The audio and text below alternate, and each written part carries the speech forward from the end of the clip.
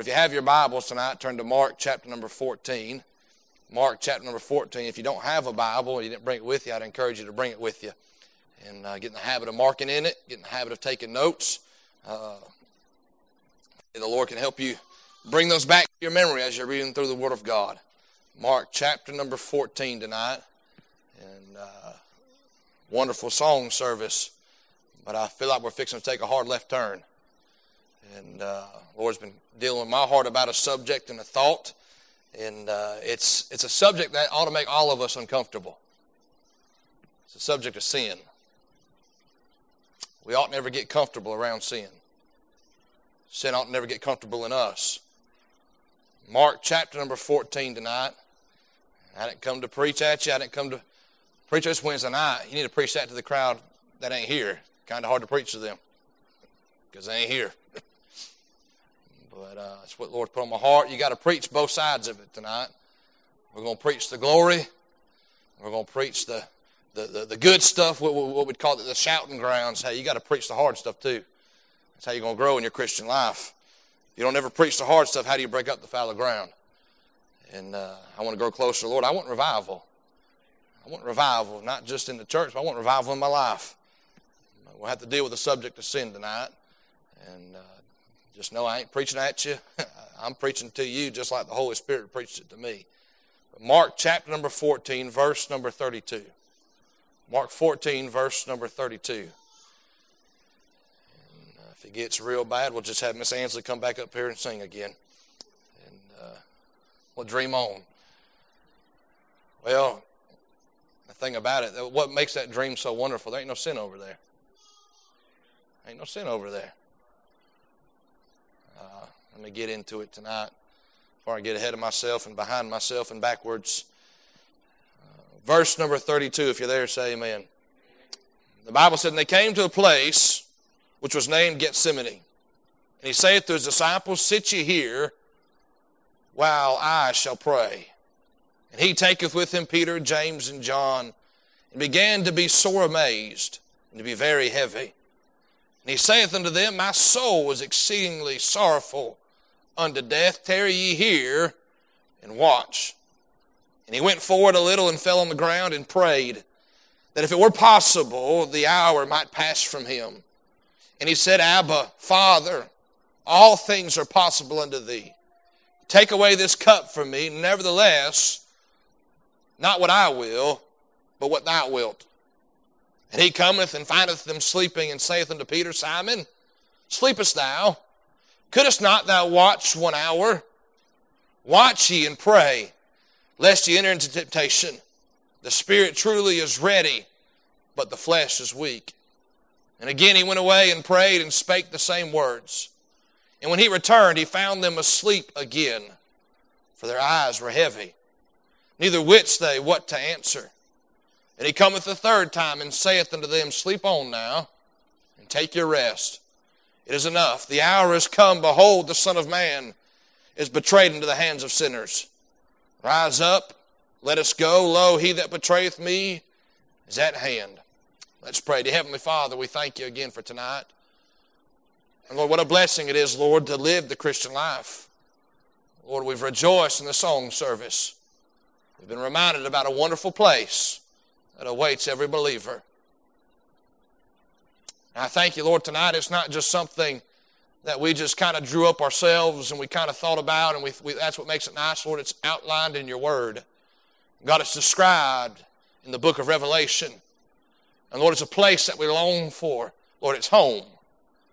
Lord, just like many times at the end of the day, Lord, we are ready to get home. Ready to be around those that we love and those that love us. And Lord, that earthly feeling that we have down here pales in comparison to the heavenly feeling of what heaven's going to be like. God, because there will be no more having to go back out. No more falling, no more faults. And God, will spend eternity around your throne with those that we love, enjoying your grace and your glory for all eternity. But I pray, Lord, tonight that you'd help us, God, with open hearts, open minds, ready spirits, God, to take in what the Word of God says tonight.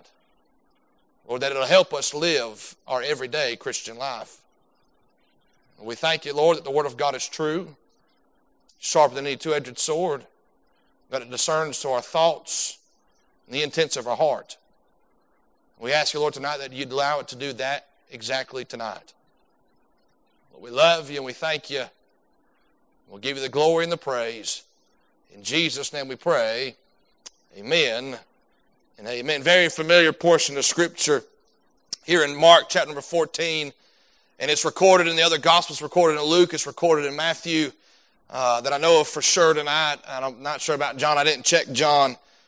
But we see here tonight that it's where Christ has left the Last Supper with his disciples, and now he's headed in to Gethsemane, eventually to Calvary, to die for our sins, to be that sacrifice that we needed for our sins to be paid for. But we know in Mark chapter 14, verses 32 down to 42, Christ is in the garden, he's praying. What is he praying about? Sin. He is about to become sin for us. He's about to take on the sin, not just for those that are in here tonight, but from Adam all the way to the last person that'll ever live. He's about to die on a cross, and he's about to give his life, shed his blood for me and you. But I want you to notice this tonight, long before the scourging, long before, or not necessarily long before, but before the scourging, before the crown of thorns, before the nails, before the spear in his side, Calvary was a bloody ordeal. Without the shedding of blood, there is no remission of sins. It's amazing to me when Mel Gibson made that movie called The Passion of Christ. They gave it, I think it was an NC-17 rating, at least a rated R, because there was so much bloodshed in it. Can I say tonight, we ought to never look at Calvary as a cute thing. Calvary as something that was easy and light. It was the most agony man's ever known and man has ever seen. There, the just dying for the unjust. But I want you to notice that long before all those things took place, we find the willing sacrifice, Christ, willfully praying for our sins. And Luke tells us as he begins to pray, his sweat becomes like great drops of blood. Boy, it's a great reminder that even before it all took place, when God was dealing with our sin, he couldn't but help his blood begin to shed. He knew the price that needed to be paid. Now, tonight I want to ask you this question. We see Christ here praying for our sin. How do we pray for ours?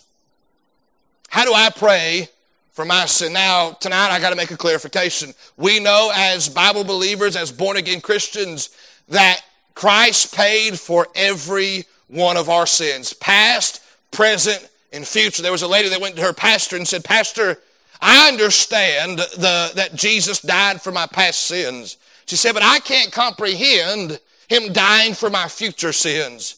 And as applied as he could, he said, "Ma'am, may I remind you, at one point in your life, at one point in history, all your sins were in the future." But we know tonight that Jesus paid for all of our sins. Jesus died for all of our sins. Colossians chapter 2, verse 13 and 14, "And you being dead in your sins and the uncircumcision of your flesh, hath he quickened together with him, having forgiven you all trespasses, blotting out the handwriting of ordinance that was against you, which was contrary to us, and took it out of the way, nailing it to the cross." We know that Jesus paid for all of our sins. That's why we sing songs like "There is a Fountain Filled with Blood." That's why we sing songs that Jesus paid it all, that his blood washed me white. We know that tonight, that Jesus died for all of my sin. I know that I'll never answer in the realm of eternity, in the realm of the full spectrum tonight. I'll never stand before God and have to give an account for my sins because Christ paid for all them on the cross of Calvary. Let me ask you tonight, how many of us still deal with sin in our life? How many perfect church members do we have tonight? Silas said, "Oh no, not me." I'm right there with you, Silas. I don't know how you live. I don't know where you live all the time. But can I say, even as a pastor, even as a Bible college graduate, a father, Sunday school teacher, sin is still real in my life. I've sinned in my actions. I've sinned in my attitudes. I've sinned in my thoughts. I've sinned in my words. And I'm going to ask you, how do we deal with that? We've been on this thought of prayer here on Wednesday nights. Let me ask you, how do you pray about your sin? Now we know our sin in whole is forgiven tonight. But we also know as believers, as saved individuals, that when you and I willfully choose to sin, to give into the flesh, we can't lose our salvation, but our fellowship with God is broken. And how do we pray when that happens? What is our attitude? What is our mindset? What is all of that tonight? Do we just, 1 John 1:9, and go about our business and go about our way? Can I say tonight, 1 John 1:9 isn't just something you say, it's something you practice. It is something that you put into action. Tonight, we'll get in that in a little bit. But how do I go about, when the Holy Spirit convicts me of sin in my life, how do I go about getting that fellowship right and restored? Just like it is in every aspect of the Christian life. Our perfect example is not the preacher. It's not the disciples. It's not mama. It's not daddy. It is the Lord. And so if we're going to learn how to handle and pray about our sin, why don't we just watch the Lord as he prays for our sin and prays about our sin? Notice what he said in verse number 32. He told those disciples, sit ye here while I shall pray. It starts off with, y'all sit right here and watch me. Observe me. Let me be your example. And then he goes on to say right there, later on down, he tells them, watch ye, verse number 38, and pray. Here's the thing, they missed the example. Why, they was asleep. They was asleep. I believe tonight that me and you in 2022 can sit down here and watch the Lord pray about our sin as he became sin for us. And we can learn how to pray for our sin when we are desiring to get that fellowship restored back with God. I want you to notice three observations. Every Christian can pray for their sins properly by watching the Savior pray for their sin. I'll give you 3 observations you can make tonight. Notice number 1, Christ's attitude towards sin. Christ's attitude towards sin. Nowadays, most Christians aren't bothered by sin because their attitude towards sin doesn't match the Savior. And can I say tonight, speaking from personal experience, it's real easy to get comfortable around sin. It's real easy to get comfortable around it. We excuse it in the movies we watch. Oh, the preacher wasn't that bad. It had a couple cuss words in it. Preacher, I mean, it wasn't that bad, but it had a couple pornographic scenes in it. It had things that I don't agree with and things that I know the Bible's against, but preacher, it had a good story behind it. I said we get real comfortable around sin. We excuse in the music we listen to. We excuse it and we get comfortable. We're no longer bothered by it. People around us using it or doing it no more or participating in it no more. I remember even working in the cabinet shop, you know, you were surrounded by it. You were all around it. I'm just there trying to make a living for my family. But here's what I noticed. The more I was around it, the more comfortable, not that I came around it, but it didn't bother me as much. And I remember one point where I messed something up. I hit my finger or something, and the thought hadn't crossed my mind in a long time. But I thought, man, right now would be a really good time for a cuss word. Why? We become comfortable around it. Can I say tonight, what we see here in Mark chapter 14 is that when it came to dealing with sin personally, and dealing with sin on the level that Christ would, the attitude that he has is not one of comfort. Not one of, well, it's okay, it'll be all right. Notice this, when we become comfortable with sin around us, it's easy for sin to become comfortable within us. As Christ heads toward Gethsemane, his whole demeanor changes. His whole demeanor changes. You read about last, oh yes, there's the mention of betrayal, there's the mention of denying by Peter. But you also read about Last Supper, he's giving them great truths. He's revealing unto them the promise of the resurrection. The Bible says that it was such a sweet place of fellowship, and the environment was so right, the Bible said they sang a hymn. Could you imagine knowing that you're fixing to die in just a few days? And you stop everybody to sing a hymn. But yet when he comes to Gethsemane being a garden, but we know the word means oil press. And we see tonight as he approaches this thing of becoming sin for us, his demeanor changes. Notice not only is there a description of his demeanor. Look at verse number 33. And he taketh with him Peter, James, and John. See, he took them up the mountain and let them see the glory on the Mount of Transfiguration. But now he says to take them in the garden so they can see what sin's really about. Look at verse number 33. He take with him Peter, James, and John, and began to be sore amazed and to be very heavy. That phrase, sore amazed or sorely amazed, means to be thoroughly alarmed, to be thoroughly amazed. He was seeing and feeling the weight of every sin from Adam to the last person to ever live. Imagine what that weight must have been like. We think about this, well, preacher, my sins really aren't that bad. Well, they are. But you multiply that by the billions upon billions of people that have lived and walked planet Earth and that have sinned. From the least to the greatest, every rapist, every murder, every lie, every disobedient child, all of that tonight. Sin is sin tonight. And God, the Lord, is becoming sin for us to die on the cross. What a great weight that must, it's incomprehensible. How do you know, preacher? Because I can't even pay for my own sin.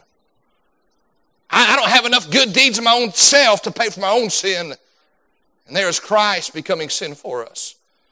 He's sorely amazed. He's thoroughly alarmed. Let me ask you tonight, the fact that you've been dabbling and playing around and getting close to sin, does it even alarm you? Does it even change your demeanor? Notice he was sorely amazed. The Bible said he was very heavy. To be very heavy, troubled, distressed, and depressed are synonyms of that phrase right there. Let me ask you this tonight. I had to ask myself this. Does my sin bother me as much as it bothered the Lord? His whole demeanor changed. Does my sin bother me as much as it bothered the Lord? Here's the thing. We're the ones that committed it. And we're the ones that commit it tonight. Christ doesn't. And here's another thing. Christ knew, because Christ is sovereign. He's God. He knows the beginning from the end. He's the author and the finisher of our faith. He's Alpha and Omega, the beginning and the last. He's the first and the last tonight. We know that tonight. And so he knew that he was going to pay for sin. He knew that the Father was going to complete his plan and salvation was going to be brought to man. He knows that tonight, and yet sin is such a real thing, and it's such a discouraging thing and a heavy thing. It changes his demeanor. Sin should never produce arrogance, but rather brokenness. We're living in a day and age, and I don't know what's all the cause behind it, where Christians have become more comfortable waving the sins around that they're participating in and saying things like, it don't convict me no more. Can I say tonight, sin hasn't changed. The outline of the definition hasn't changed. I understand we're living in a day, in a world where their truth is always changing, but as a Christian, our truth doesn't change. And if God said it's sin, it's still sin tonight. And we ought not to walk around arrogant. Look what I can do. Look what I'm doing. Defaming God. I don't know about you, but sin always and should always produce brokenness in our life. Why? Because sin brought into the life of Christ here in verse 33. The Bible said it began to be very heavy. It changed his demeanor. There was the description of sin in the weight of it. But verse 34, Christ makes a declaration. Look at verse number 34. And he saith unto them, my soul is exceeding sorrowful unto death. My soul is exceeding sorrowful unto death. Let me put that in good helpful language. It's such a heavy weight, it feels like it's fixing to kill me.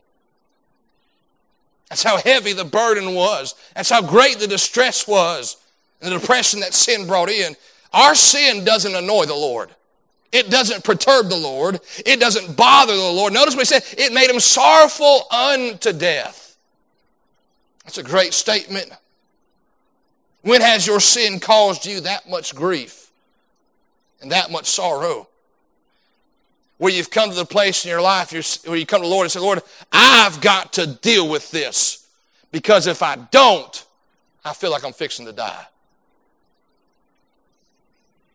We see Christ's attitude towards sin. When we pray about our sin, does our attitude match? Or do we just give him a one-liner, Lord, forgive me of all my sins? I don't know how the Holy Spirit deals with you, but he deals with me on a personal level. He deals with me on individual sins, individual actions, thoughts, words, ideas, attitudes. He tells me that ain't right. That ain't right. Can I say tonight, whether it's big or small in the eyes of the world, if it's a sin, it ought to break my heart. It ought to produce the same kind of brokenness in my life that it produced in God's life and in His Son. Let me ask you, do you struggle to pray about your sin because you don't have the same attitude about sin as Christ does? We see, number one, Christ's attitude towards sin. Notice, number two, Christ's acceptance here. He became sin for us. Now, there's a rule when it comes to studying and your Bible and doctrine and all of that, that you need to interpret Scripture with Scripture. In essence, what you read, you can't just pick one verse out of the whole Bible and build a doctrine off of it and build a truth off of it. You've got to take it in its context, and then you've also got to run it against the rest of the Word of God. Because if you don't do that, you'll find yourself believing stuff that ain't right. Ain't rightly defined. Might sound good, but it ain't right. Can I say that health and wealth prosperity sure does sound good, doesn't it? Give me $1,000 and God will give you 10,000. Give me a chapter and verse on that.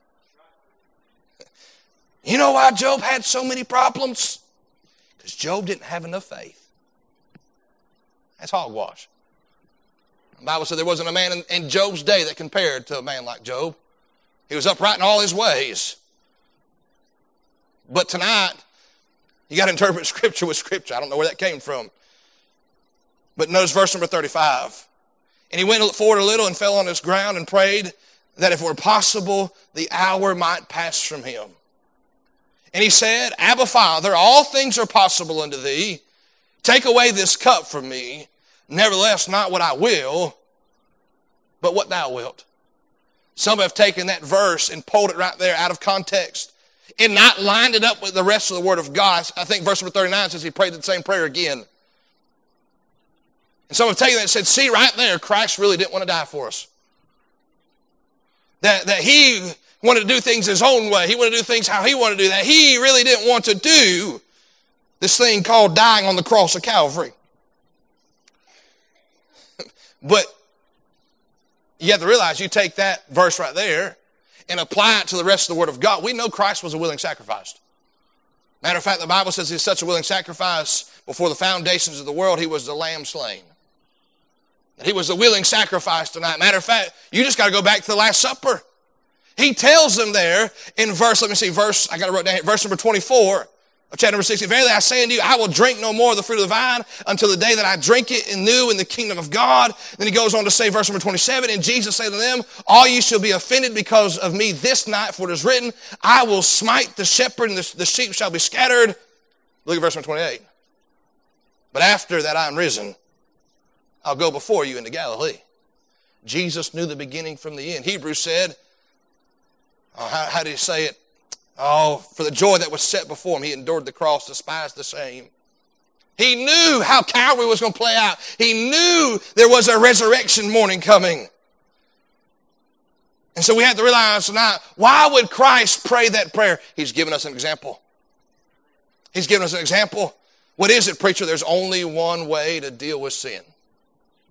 There's only one right way to deal with sin. He's giving us the example that me and you need to accept the fact that if we're going to deal with sin, we have to deal with it God's way. Romans 6:23, for the wages of sin is death, but the gift of God is eternal life through Jesus Christ our Lord. We understand the wage of sin is death, and it's not just a physical death, it was that second death, the eternal separation from God at a place called hell, and eventually the lake of fire. We understand that tonight, but thankfully God committed His love toward us that while we were yet sinners, Christ died for us. He paid the wage for us on the cross of Calvary tonight. We praise the Lord for that. Galatians 3:13, Christ hath redeemed us from the curse of the law, being made a curse for us, for it is written, cursed is every man that hangeth on. Aren't you glad tonight, 2,000 years ago, Jesus loved you enough that He died on the cross of Calvary. He dealt with sin in the only way that sin could be dealt with and paid for.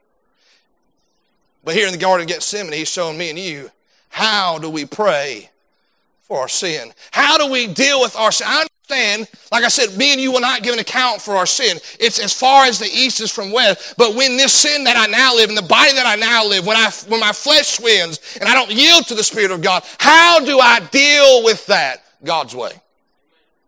God's way. If there is only one way to pay for sin, there must be only one way for a Christian to deal with sin. It is not ignoring it.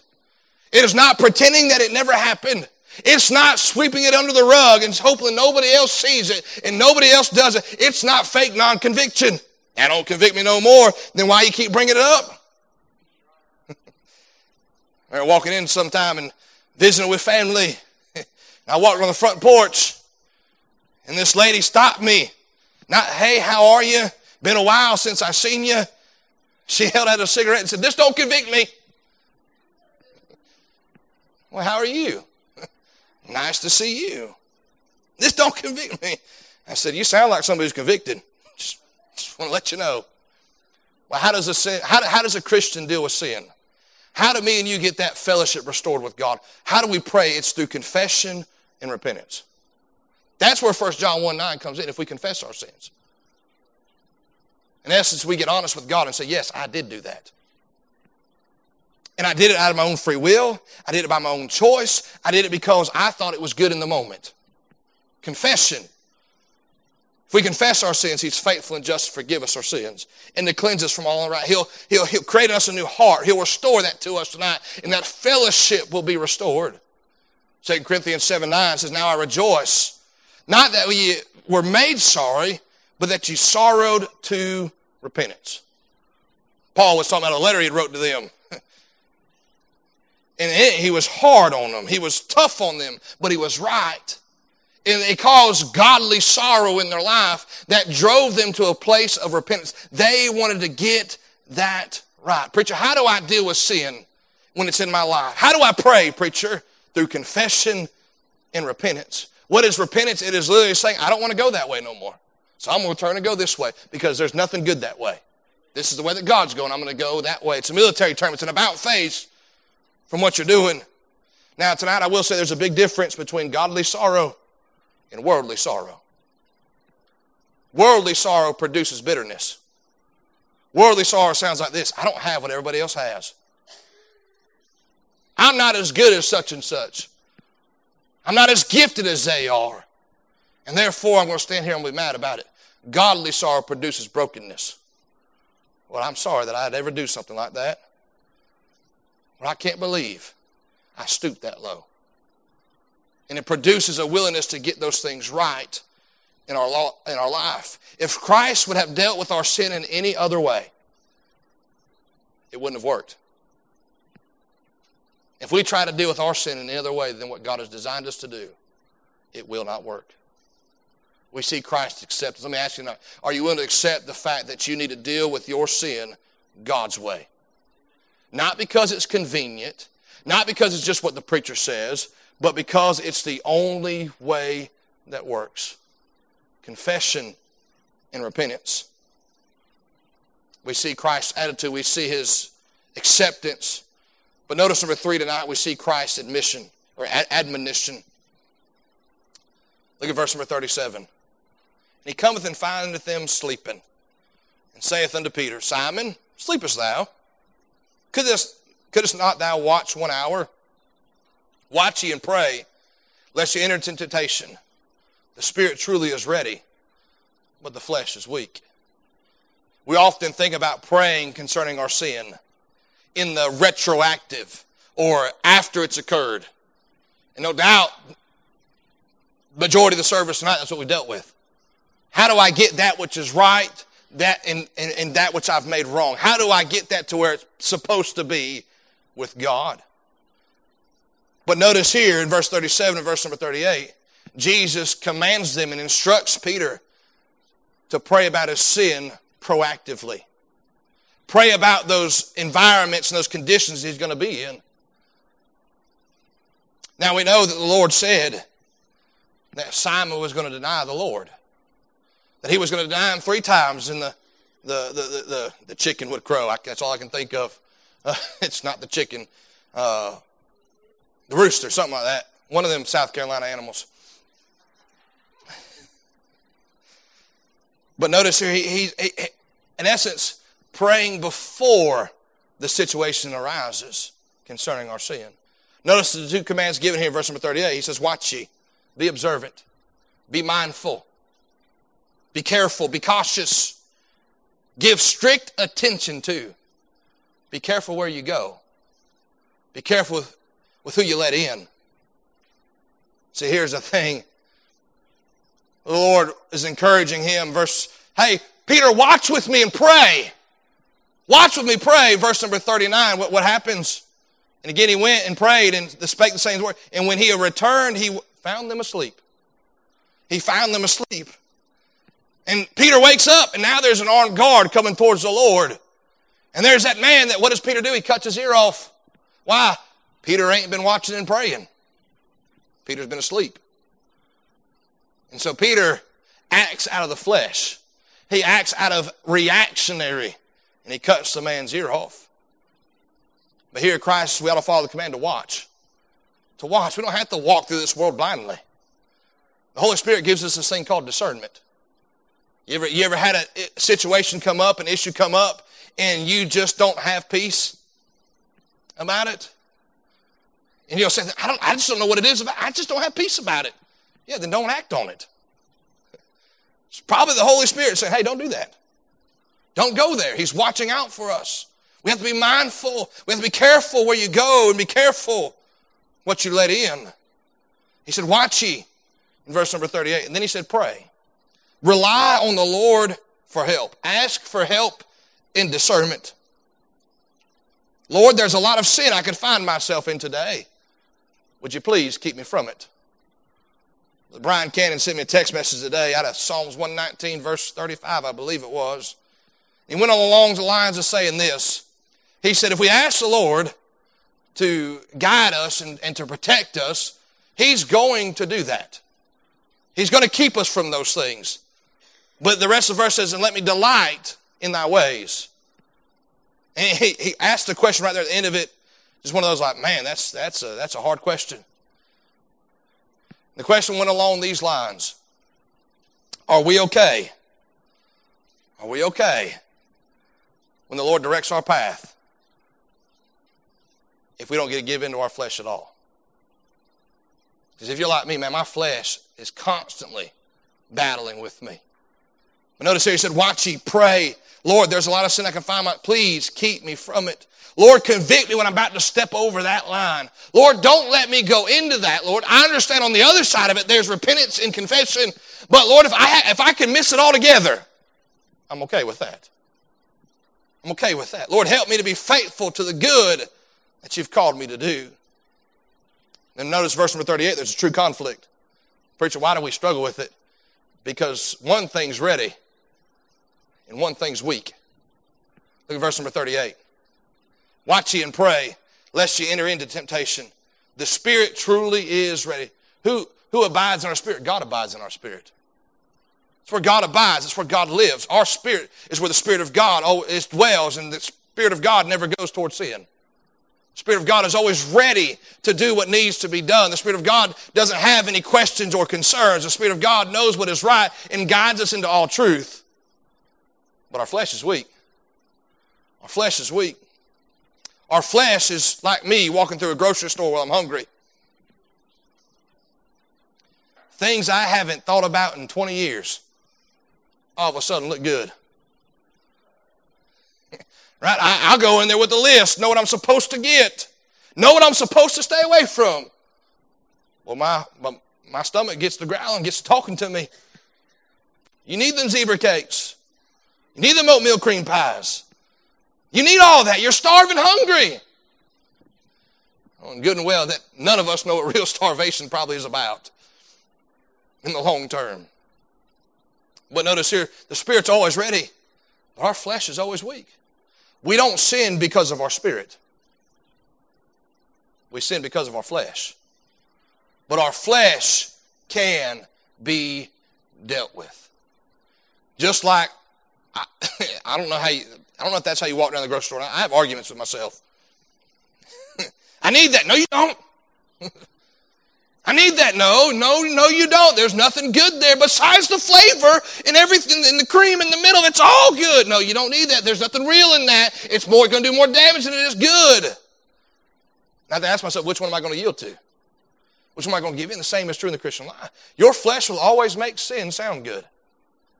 It'll always make it feel appealing and draw you toward. That's your flesh is naturally going to go that way. But yet the Word of God tells us that we ought to and we need to deal with our flesh. Romans 13:14. But put you on the Lord Jesus Christ and make no provision for the flesh to fulfill the lust thereof. Your flesh will say, hey, it's all right to go there. It's all right to say that. It's all right to think that. But if you put on the Lord Jesus Christ, let this mind be in me, which is in Christ Jesus, he'll say, that ain't right. That ain't right. That ain't right. Stay away from it. Don't go nowhere near it. That ain't right. I ask ourselves who we're going to listen to. Galatians 5:16-17. This I say, walk in the Spirit, and you shall not fulfill the lust of the flesh. What? That's amazing. But it's so simple. Just walk in the Spirit.